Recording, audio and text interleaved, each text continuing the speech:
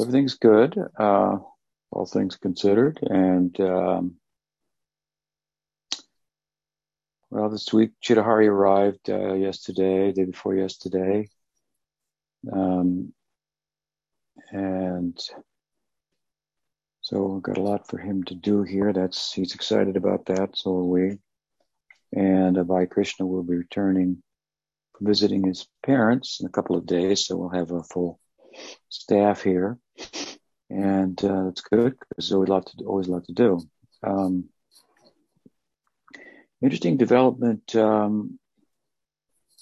related to the ashram came up, and I don't know exactly where it's going to go, but some time ago we tried to work with a dairyman up north of us to produce ahimsa milk and ultra pasteurization, where we could ship it all over the country to serve the whole community of devotees, should they so desire. And we went through the numbers with him and whatnot, and all. It didn't work out that we could proceed with it, but the day before yesterday, an acquaintance of his, a younger man, called me, and he was raised in a dairy family up in Oregon, and he relocating in California, south of Silicon Valley, in between really Silicon Valley and Los Angeles. And so the dairyman whom we had been talking with had spoken to him about our ideas and so forth. And so he contacted me, and he wants to set up a ahimsa dairy in that area on 120 acres. And so I'm going to try to connect all the temples in California, ISKCON temples, really, to that facility. It's going to open in September. We'll see if it works out. It's going to work out for him. He's going to do it, but whether I can get the temples to sign on and so forth and purchase milk from him, he'll deliver it. We'll see, but I'm optimistic about that. So that's interesting. It's something I'm always interested in, and see if we can help to provide that kind of service. So that was an interesting development. Otherwise, things are busy here, and I'm busy writing, going through Vrindaranya's editorial suggestions on my book on the one hand, and preparing chapters further along on the book for Sanskrit editing before they go to her. So it's all in process, and that's good. But with that, why don't we go ahead and take this one of those questions this morning? Yeah, sure. Okay, so now there's 5. Yeah. So Kishore, do you want to ask your question? Haribol Gurmaj, can you hear me? I can. Good morning. Good morning. Jai Madhuvan. Jai. Jayodhari. I was reading the Shikshastakam, your Shikshastakam, and in the verse on Nadanam Nagyanam, towards the end, you write... Nadanam, not Janam. Janam, not Sundarim. Towards the end of the verse, you write how in the stage of Ruchi, there's a sense, you're drawing from Jiva Goswami, that there's a sense that one feels Krishna is accepting one's internal service. And in connection to this, I'm wondering if that, because that was kind of in relation to Smarnam, I'm wondering how that same principle would apply to other angas of bhakti, like japa or kirtan, physical service, and if that same sense of Krishna accepting one's service would apply correspondingly or arise correspondingly or if one sense of acceptance may come in one before another. And then kind of the second part of the question would be, how much could that sense of acceptance be distinguished from taste? I think it's probably in reference to how the verse that you're referring to is also referred to in the first verse of Shikshastakam. The other 7 verses are referred to successively by different terms. So Shreya Kairava Chandrika Vataranam.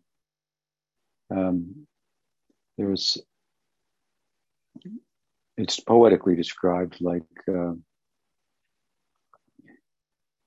moonbeams, soothing, cooling.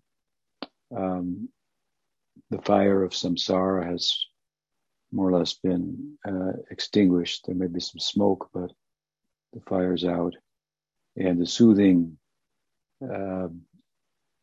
palpable reciprocation from the other side, from the Paravyam, is prominent in the devotee's practicing life. And of course, prior to that stage, for the most part, one's practices have been external practices. And that is because without sufficient cleansing of the heart, it's difficult to do internal practice. Smaranam, for example, requires some purity of heart. Kirtan, in contrast, does not. So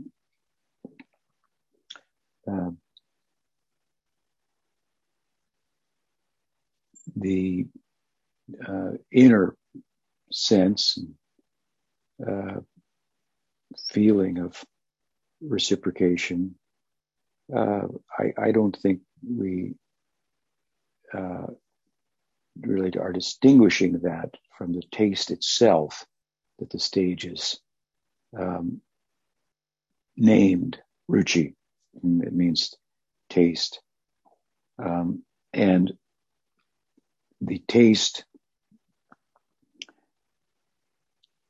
and the reciprocation that we're speaking of is not just relative to smaranam. I mean, after all, kirtan fosters smaranam. So the taste is in the different practice. Of course, there's a couple different stages in ruchi where the taste is stronger or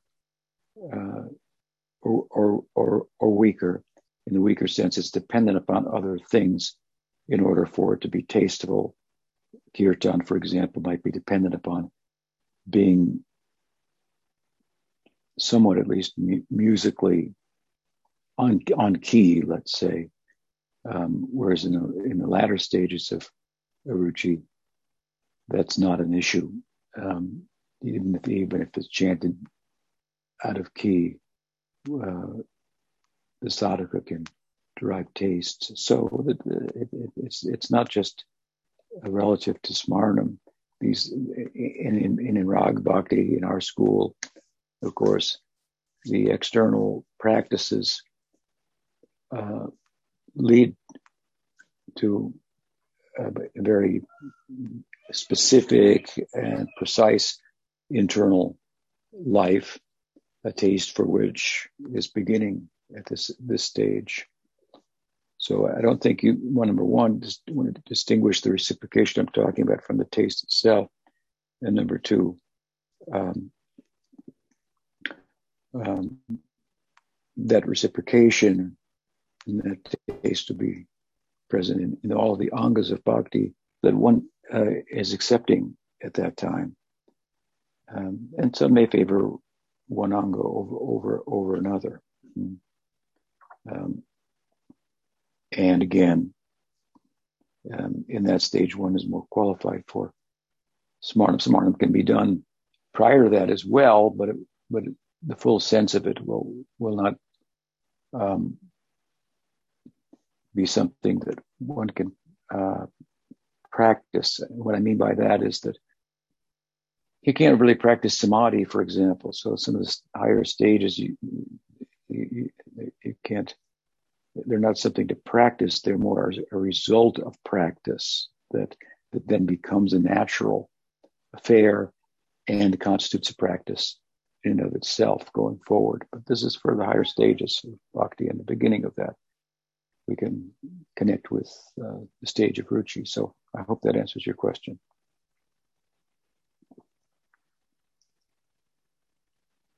What else? Thank you, Gurmat.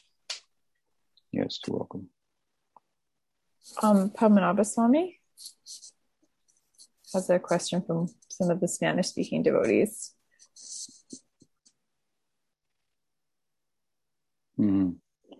So I don't know if everybody could hear I guess everybody could hear the question, huh? Or no, do I need to repeat it?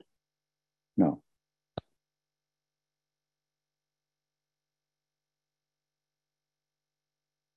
So the question is about female figures in the sacred texts who sometimes appear to be abandoned by divinities. Sita Devi is given as an example, or the gopis of Vrindavan, and how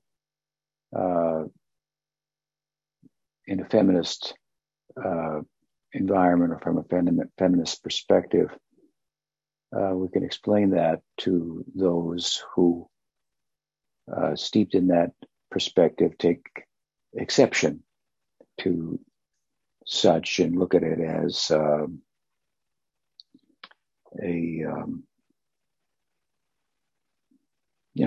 kind of a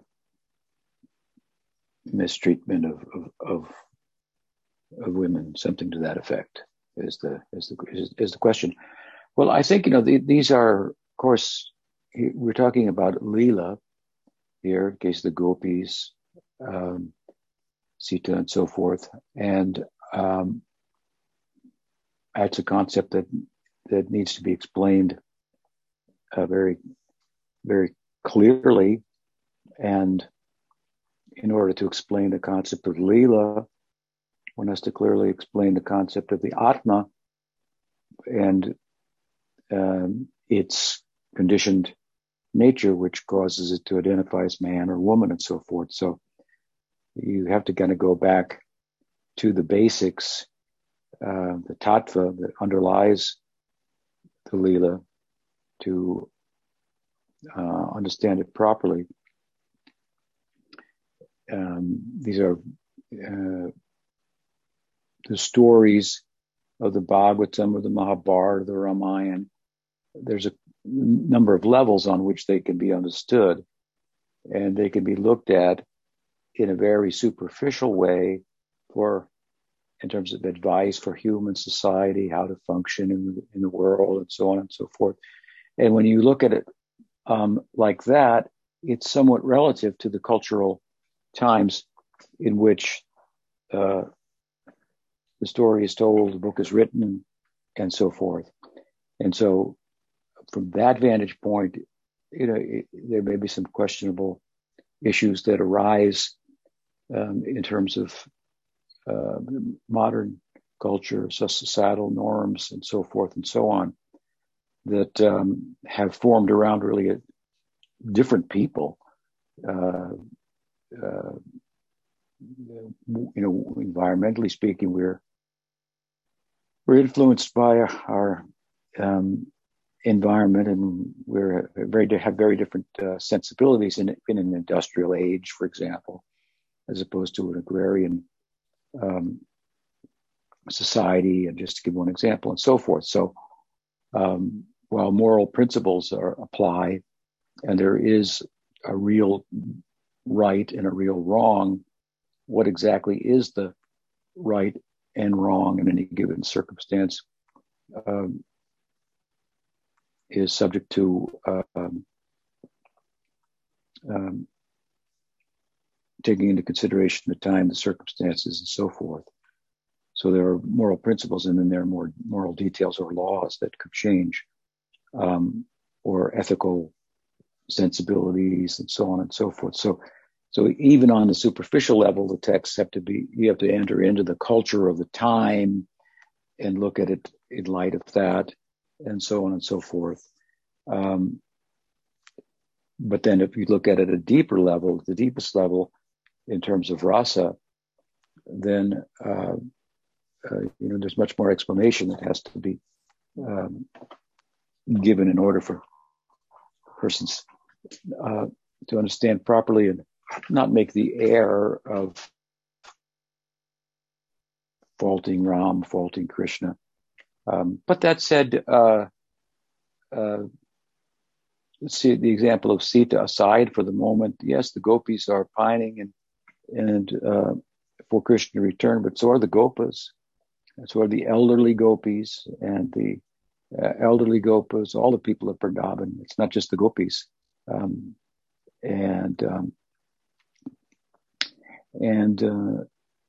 It's said by Shelley, an English poet, that I'm going to just paraphrase him.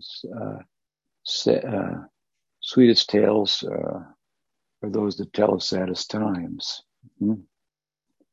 So there's a sweetness in the sadness, if you will, in the separation. And of course, love and separation is a very deep subject from a rasic point of view. And, without lots of background and whatnot, or at least letting such an audience with a feminist perspective know that there's a lot of depth to it, that you have to kind of take them through, then they may misjudge such texts and dismiss them altogether, and so on and so forth. That problem's there. So it's an art on the part of the one who's doing the teaching to, on the one hand, bring people into the times and the culture and look at the moral and ethical sensibilities and the social norms of the time and why they made sense at the time, but might not necessarily make sense if we were just to employ them now. I mean, there was a monarchy, here we have a democracy. I mean, these things are worlds apart culturally and so forth. And there's a philosophical term, presentism, which is the fault of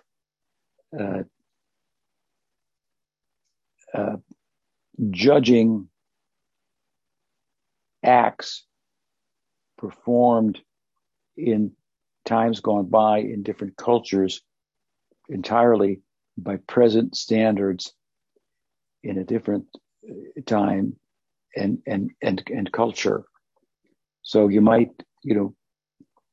invoke that philosophical term and bring it up, and the idea then is we have to enter into the culture of the time and see how it made sense for the people and so forth. And for that matter, there's no one who's more glorious from the Bhagavatam's perspective than the gopis themselves. I mean, the whole book is about the glory of the gopis' love, and for that matter, in Dwarka, the queen's love is underscored, and certainly Sita's love for Ram in Ram Leela as well, and then the whole. I think there should be an emphasis on the virtues of sacrificing. So those who are given the opportunity to sacrifice, like Sita is sacrificing, the gopis are sacrificing, they hold the highest position. The givers hold the highest position. So it's being, it may seem unpalatable that Sita was, for example, was that Ram left Sita but she was then a vessel of sacrifice that his moral character and position of leadership would be unquestioned, even though the questions weren't about it weren't warranted. The questions that brought about his separating from Sita, still for Dharma's sake. In other words, he was a leader, and in a superficial sense, or from an ethical point of view, moral point of view, his character was exemplary, and that was a standard of leadership, exemplary moral character. And if his moral character was brought into question, then so much would be at stake. And so in order that it not be in question at all, then Sita took the burden of that, in a sense. That's her glory. That's the greatness of Sita. That's even just from a dharmic a point of view. Nowadays, in today's culture, well, political leadership is characterized by questionable moral standards. That's become the norm, and see how debilitating that is for the society and so forth. So in a society where that's held high, and even when the question of the leader's morality is, and this is an extreme, the extreme case is being made here, that Ram was perfectly upright and dharmic in all respects, but it was like a rumor was spread that wasn't true or something like that. You could just dismiss it because it wasn't true, but said, all right, let's just assume if you think that it's true, then we'll resolve it in this way. And Sita was the person who took the burden of that sacrifice. And again, those in a worldview where the aim of life, the goal of life is, in sum, is more than this world, and that more is approached through sacrifice, through giving. Then those heroes and those who are the heroes and the heroines are the ones that are doing the giving, taking the sacrifice. Radharani is the sacrificing, side of the divine equation of Radha and Krishna. That is our worshipable deity. We worship Radha and Krishna. Krishna is the enjoying side, Radha is the sacrificing side. The word swaha in sacrifice, we employ it in the Gopal mantra. It is fully, that concept is fully embodied in Srimati Radharani. So that understood, what the texts are doing is giving them the highest, her, for example, highest position, the gopis, the highest position, the position to be followed, the sacrificing side of life. So those are some thoughts on how you could try to bring them into what's really being said in the book. They're meant to be read with good guidance. Otherwise, easy to misunderstand as a story that's outdated and is by contemporary standards, let's say, for example, in this instance, just sexist, throw it out. No. What else? Ananta Govinda has a follow-up question. Do you want to read that, or should I read it? You want to read it? Yeah, sure.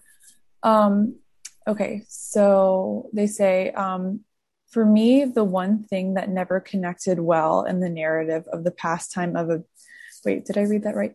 For me, the one thing that never connected well in the narrative of the pastime of abandonment. We hear how everyone in the kingdom had so much love and affection for the divine couple. How does it balance out in Ram's reasoning? One person doubting versus the majority that had no doubts. Why make a decision in favor of few and non-devotees? I think I've answered that in the answer already.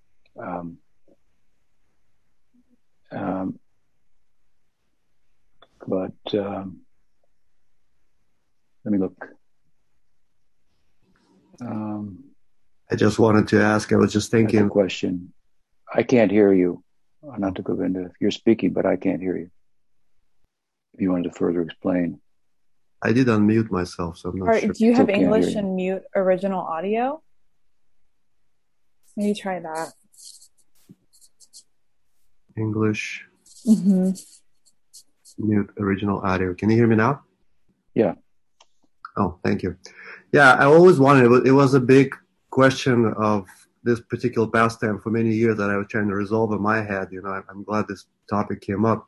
So I was just curious, it seems like there was only a few people that were doubting, this whole situation, and the majority read how they had so much love and affection for Lord Ram and Sita. So it seems like in the name of Dharma, Lord Ram has to abandon disregard. Yeah, but that's right. But that's Leela. What's one aspect of the Leela of Ram that it's so dharmic to the extreme that this person can't be an ordinary human being. Nobody could be so dharmic. So the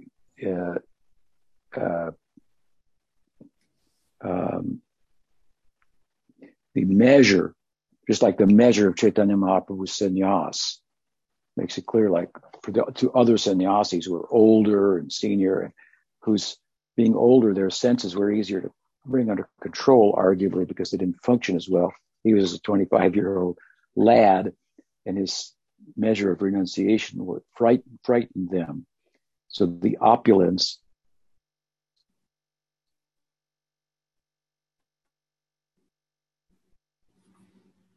one of which is the dream of Ram, if a proper understanding of seeing that, having in the text, is that he's obviously divine, and this is an aspect of his Leela. This is just a prakat Leela, one Leela he manifests in this world, and in the context of that, among other things, he's establishing the importance of Dharma, which is characteristically what the avatar is supposed to do. Krishna did to some extent also outside of Braj. Mahaprabhu, going back to Gaur Leela, told Vishnu Priya, in this Leela, we are meant to cry for the jivas. That's what we're supposed to do in this Leela. So for that purpose, I'm leaving you. I'm taking sannyas. So again, she's sacrificing, and he's sacrificing also for the jivas. Now, what about your question? What about all the Nitya citizens in Navadvip or in Ayodhya and their love for Ram? And why, for the sake of Dharma, or for the sake of ordinary people, should all these eternal associates have to suffer from a Leela point of view in separation, right, from the divine couple? Isn't that higher than? Yeah. But that's the Leela, and that's the nature then of the eternal associates of the Sarup Shakti. They're gracious. And without that, we wouldn't be involved at all. So during the Prakat Leela, that's an aspect of any Prakat Leela, that there's going to be some distribution, some attention is going to be given to sadhakas, and through sadhakas, new people will join, and so on and so forth. So, but can it also give like a own message about and before you ask that, and further, of course, separation, as I said, that's a very high affair, so that should be understood properly. It's extraordinarily ecstatic aspect of divine love. So we look at it as undesirable, but the measure of intensity that it brings about in love is such that, for example, Sanatana Goswami in Bhagavatamrita extols separation over union.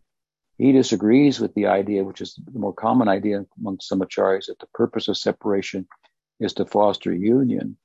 He appears to think that separation in itself exceeds the virtue and the ecstasy and the union that can be found overtly in union.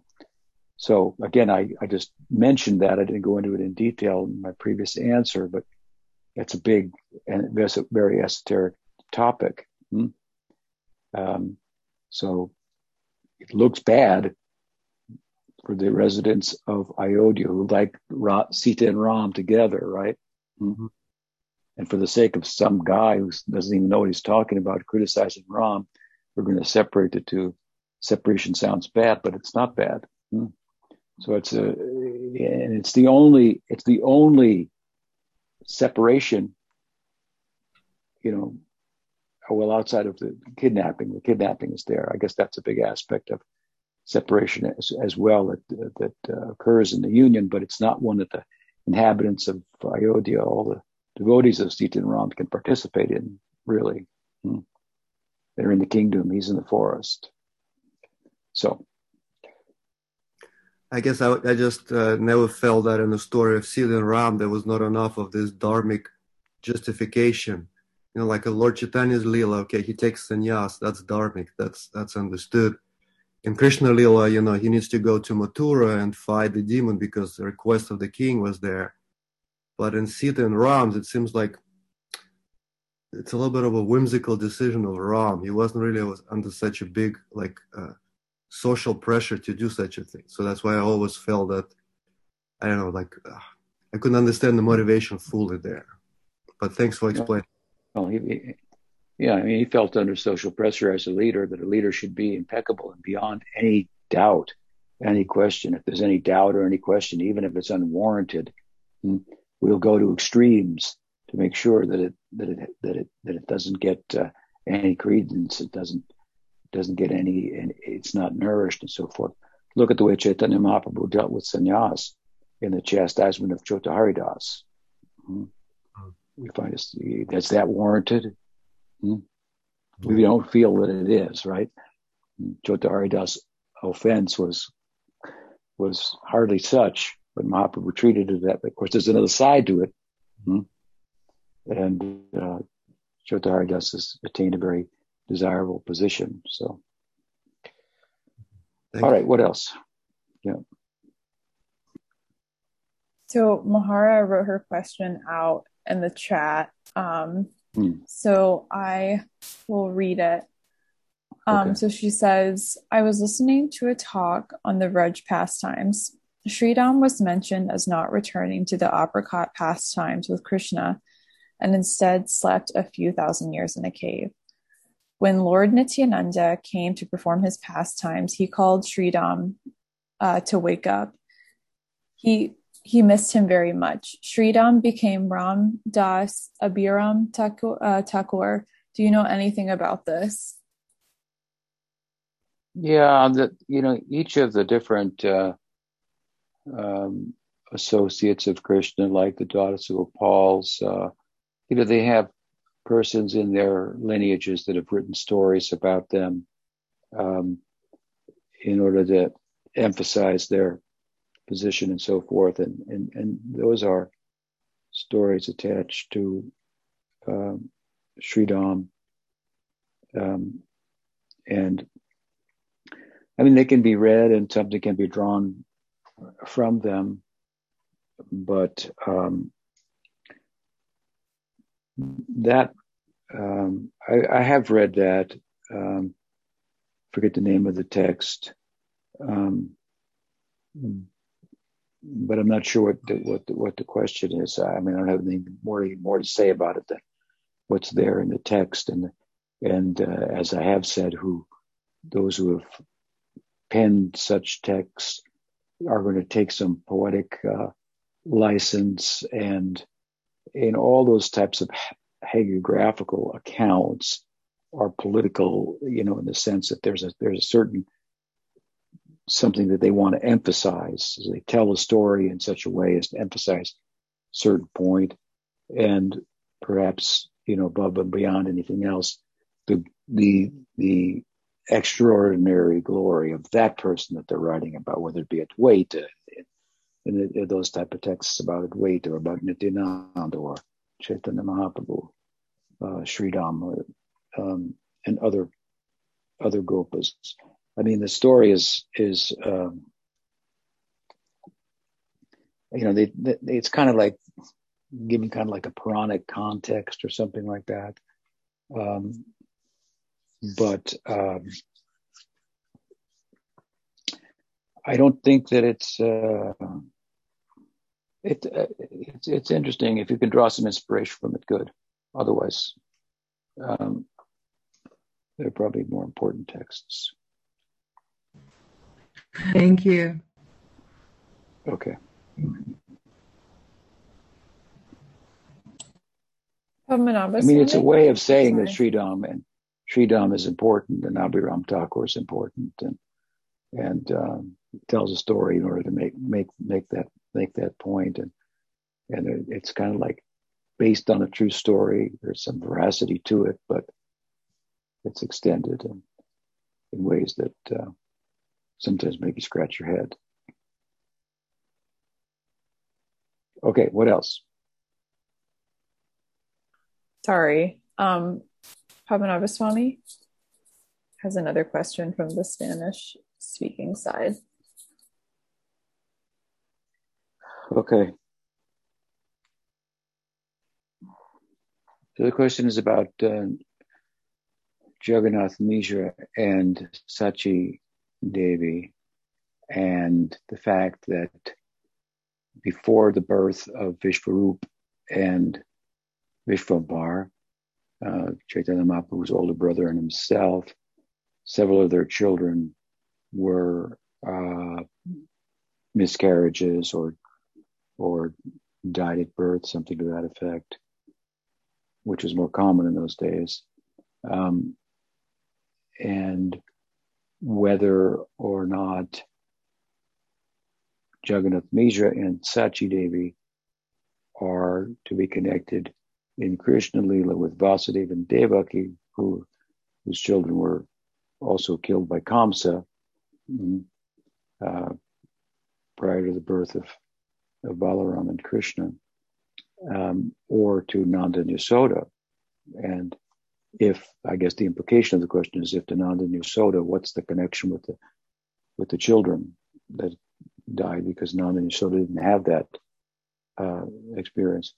Well, the answer to the question is, first of all, that I've never seen any Acharya comment on that and make the connection, if you will, between Vasudeva and Devaki and the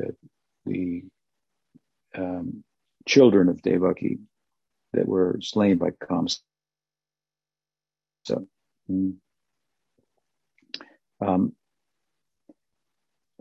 as to whether they are Vasudeva and Devaki or Nanda and Yasoda, I believe that different saints and writers have identified them at different times with both. But more so, I would say that the identification is with Nanda and Yasoda.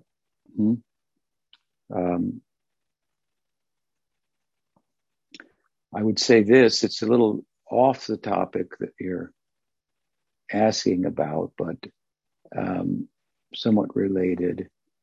And that is that, of course,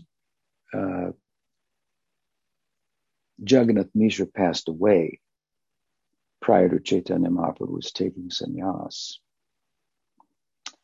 And in Krishna Lila, Nanda Maharaj is the one who gave permission to Krishna to go to Mathura. And as such, he had to try to pacify his wife, Yashoda, Krishna's mother, and others to whatever extent he could. And off they went with Akrura. And he promised to bring them back, Krishna and Balaram, just very shortly. They're just going for an event and would return the day after or so. Of course, that didn't happen. Kamsa was slain. Krishna felt he had to stay on in Mathura to deal with Jarasandha and so forth, and he sent letters back, and Nanda Maharaj had to bear the news, and so forth. And in Krishna Lila, or in Gaur Lila, as I say, looking at Jagannath Mishra as Nanda Maharaj, he left the world early. And I look at it in this way, that he couldn't bear to participate in Chaitanya Mahaprabhu's Krishna himself and in Nadia in his sannyas, which corresponds with Krishna leaving Vrindavan and going to Mathura. Krishna leaves Vrindavan and goes to Mathura. Chaitanya Mahaprabhu leaves Navadvip and goes to Kasi and takes sannyas, and then he goes to Puri, right? So he left Sachi, Yashoda, with the burden, who had to deal with it, right? After Mahaprabhu took sannyas, he was brought to Dvaita's house, and the whole decision of how to proceed, given the feelings of the residents of Navadvip and of Mahaprabhu himself, the love they had for one another, and how he in madness had taken sannyas, and there was dharma and etiquette attached to that. And so she had to make the decision what to do, and decide that he'd go to Puri and so forth. So Jagannath Mishra dropped out. Nanda Maharaj couldn't do it again, so to speak. He put it in Yashoda's hands. So I look at it in that way. But as regards the death of the children, prior to Vishwambara and Vishwarup, Chaitanya Mahaprabhu and his older brother, I've never seen anyone make that connection. So I would hesitate to do so myself as well. What else? Indra? Yeah, Hare Krishna Maharaj, Hare Krishna, dear devotees. I just wanted to say it's really nice to be in this call. And so recently I listened to one of your lectures, and you're saying something like what makes people special is, not only the ability to reason, but the ability to love. And so the question kind of comes up like, do animals love? And does the mother cow love the baby calf? And then maybe you can also talk about this, maybe more about they're special animals in like Bauma Vrindavan, and do they love Krishna? I'm just wondering about this kind of topic. And I'm sorry if you already answered it somewhere else, but maybe you can say something. Thank you. Yes. First of all, it's apparent nowadays from a modern and scientific perspective that animals have feelings and emotions, which is kind of like a revelation, if you will. And it's relevant to where they stand on the food chain or in terms of complexity. So humans are the most complex species on Earth, and there are some less complex species that nonetheless have some form of self-awareness, and in feeling, emotion, and so forth. And the further down you go on the ladder of complexity, well, the less that's going to manifest. But they're finding that, which is something that is accepted in the sacred texts of the Hindus for since forever. So, first part of your question is yes, to some extent, but given the complexity of the humans, then the prospect for loving and expressing love is greater for that vessel, for that particular form of life. When we go from here to the second part of your question with regard to rasa and the Braja Leela and so forth. So let's take the cows, for example, or the monkeys, but right in Vrindavan. Your question is, do they love Krishna? Right? So yes, the cows and all the species, they all love Krishna. And they're all expressions of partial expressions of one of the primary rasas. When I say partial, what I mean by that is that Vatsalya rasa, for example, parental love. Well, the cows are thought to be in parental love. They give their milk to Krishna. We even find in the Brahma Vimohana Leela that when Krishna took the form of the calves, the cows were more inclined to give their milk to Krishna than they were to their own calves, right? So everyone loves Krishna. Everyone loves one another, and their love for one another fosters their love for Krishna.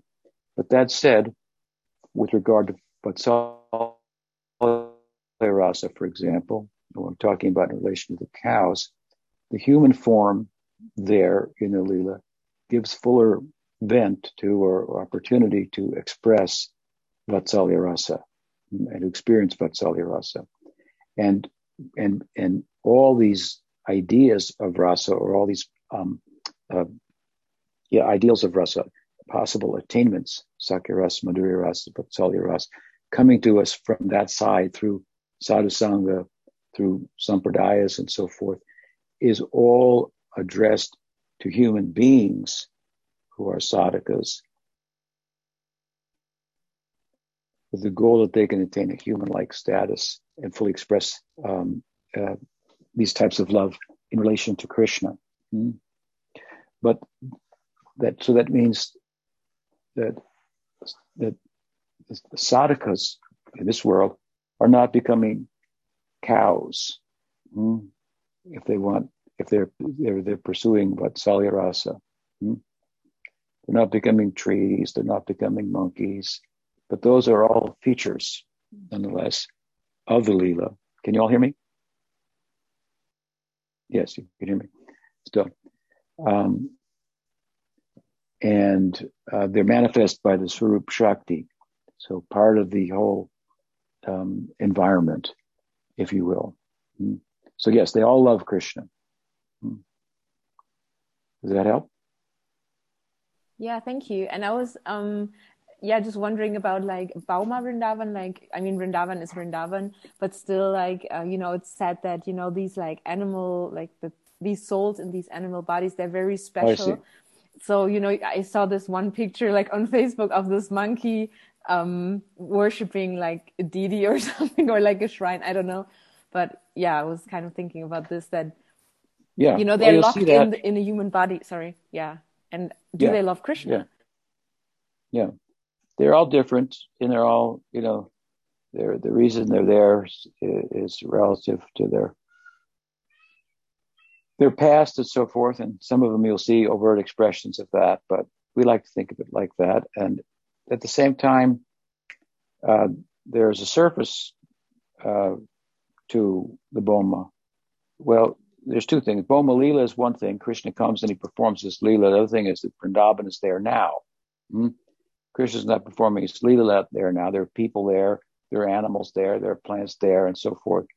What's their status? Well, we tend to look generously, but at the same time, we're taught that the Dham is not a physical location. It's not something that can be measured. we say it's this many miles and so forth, wide and round and so on and so forth. But those are not. That's only in the context of rasa, in the context of the lila.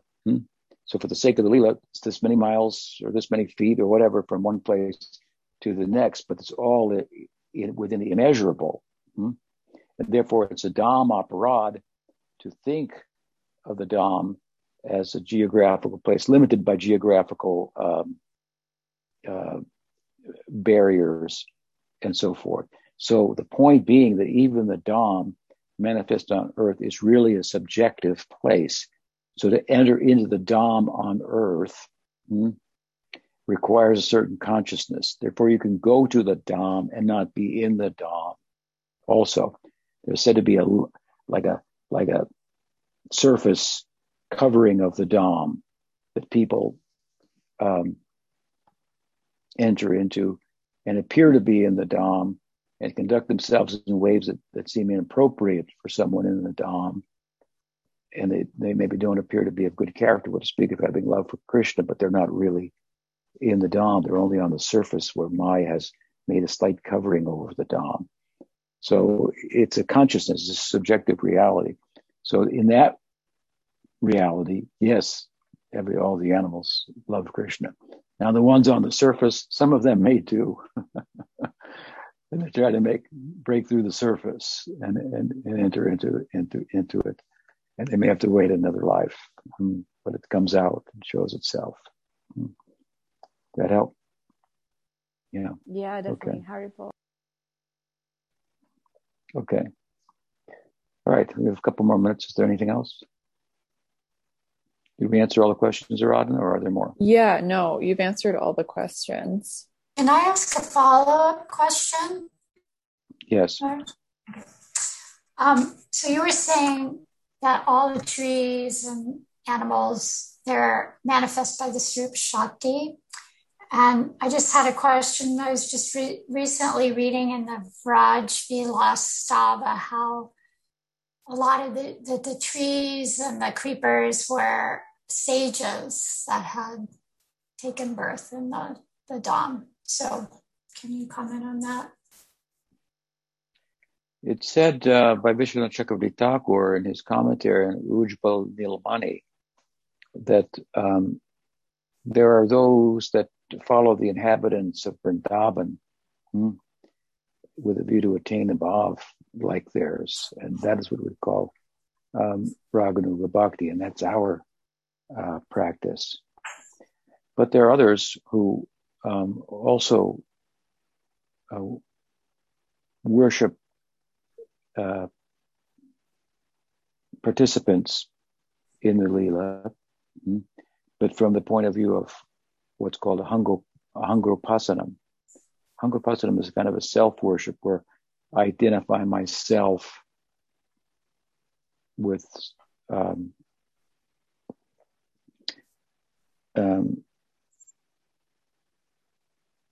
well, you can identify yourself with different figures in the Leela, but anyway, he says that those who in the context of a Hangropasanam venerate the inhabitants,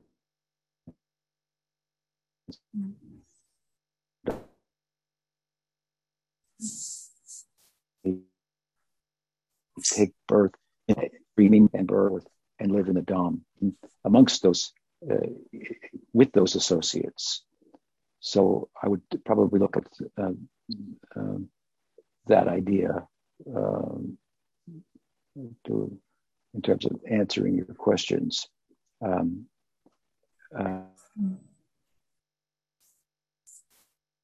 Kumaraj, you're breaking up and we didn't hear your last, you're frozen now. We missed, I don't know if you can hear me. Yeah, his screen's gone black for me. Yeah, it's completely frozen. So he left. Yeah, I guess I'll reconnect. Yeah. Hello? There you are. Sorry. Okay. Lost you there. Yeah. So we had. So there may be some sages. So there may be some sages that merge with eternal associates who are appearing as trees or birds and so forth, and they have some experience of that. From it's a status in eternity. It's certainly not what desirable on our part. And then, but it doesn't mean to say that those aren't the trees, the birds, the cows aren't manifestations of the Swarup Shakti. Only the Swarup Shakti is functioning there, along with Krishna. Whoever's there is under the influence of the Swarup Shakti in one form or another. So, can a sage be born as a tree in Vrindavan? Yeah, but will that be one who's following Raga Bhakti? No. Is he worshipable? From the Brajbasi's point of view, everyone's worshipable. Everyone and everything. So no problem there.